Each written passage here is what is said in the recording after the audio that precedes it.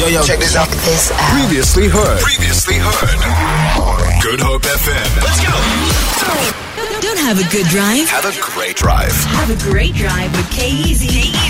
Only on Good Hope FM. All right, from the airwaves to the pitch. Lorenzo, who we got in studio? What's it all about? Let's go. Yo, we've got the one, the only, Mr. Tony Zorzi in the house. Can we get anyone have a warn for me? And the crowd goes, wow.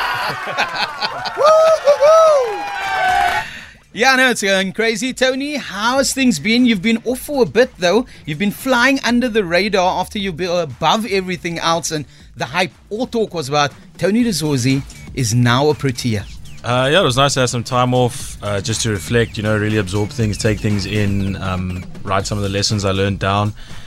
So I'm actually grateful that we had a bit of time off before we start traveling and stuff again. Yeah, no, so take us back to that phone call that you got for that Proteas call-up and to be part of the camp, to learn from some of the other guys, and then obviously play against the West Indies. Everyone wants to play against the legendary West Indies. Yeah, I got my call quite late in the day, so I kind of given up that I was getting the call. And then obviously I saw Shook get phone. I was sitting at home, we were watching TV, I think, and obviously tried to play it cool, try to keep calm, but I was really excited. And then phoned my mom, told her. Obviously my missus was with me at the time, so she was jumping up and down. So yeah, it was a cool day, special day. And I think to make your debut against the West Indies was quite nice. I think they're quite a hard team, but really friendly guys off the field. A lot of them spoke to me, quite open with me, and especially the guys that you kind of used to watching on TV. Now you're playing against them. I was standing at short leg most of the Test series and didn't realize how big some of those West Indian guys actually are. So yeah, it was a cool experience overall. Yeah, no, definitely. And then I want to take it back. Firstly, I don't know if I would be able to be calm if the national coach gave me a call and he's like, and I see his number, I'd probably be screaming, crazy. But I guess looking at everything that happened before that, though, you then scored a triple century at Newlands. Highest score at Newlands, though. That must have been very emotional. Yeah, I think when it happened initially, Rory kind of said to me, "Turns, just take some time just to kind of absorb what you've just done. You obviously we declared, so I wanted to go back on the field, and Rory just said, "Turns, just sit down, relax a bit, so you can just think about what you've done." It didn't really sink in until the end of the day. So yeah, it was a special achievement for me. I was happy that it put our team in a winning position and we won that game. Otherwise, it's a bit of a waste. But yeah, it was very cool. Yeah, no, but you had quite a few runs before that as well. Do you think that in the back of your mind you were telling yourself, I'm getting that call up because of this? No, not really, because I think there's a lot of things that have to go your way. Obviously, we still had still a good Test side. There's a lot of good batters coming through, so you never know if it's going to be your opportunity. Obviously, I'd worked with Shooks before, so maybe that was a good thing. And obviously, like I said, mine came quite late in the day, so I'd already made peace that it wasn't going to happen. So yeah, no, but it's one of those things. Congratulations for that, though. Thanks. I must say that we were all sitting. If I think back to some of the guys you've met, a lot of us that go to Western Province Cricket, that's at Newlands. We chat to you a lot, and a lot of guys were like, "It's finally happening." We're so happy to have seen that. Now, something new in your journey, though.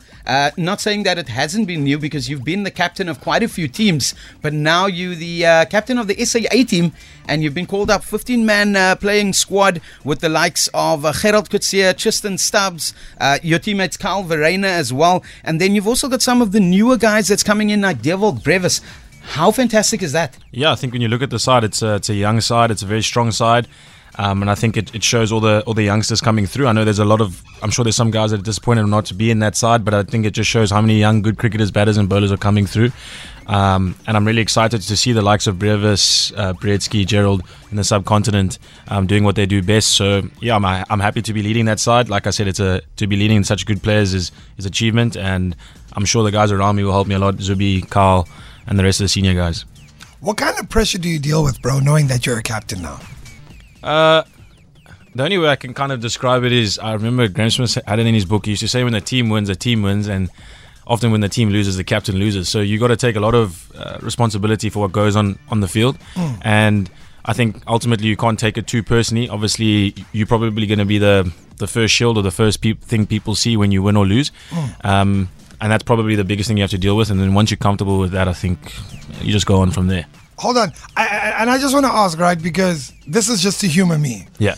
Do all sports captains get the same script? Because I feel like when it's the press conference, everyone says, "Yeah, the boys needed to put their hands up," and We all sound like kooks. Do you guys get the same script, or is it just lingo? I don't think everyone gets the same script. I definitely don't get a script. I think people just probably stick to what's not going to get them in trouble with the coach or with the media. So guys kind of figured out what's okay to say, what's not to say, and then they kind of stick within those lines. All right, I'm going to step away from Tony being the captain, right? I need to understand. Do you want Oprah Winfrey to be your mom? Because I see your Twitter. I see the resemblance of Oprah Winfrey. Nah, I don't know. I just did that.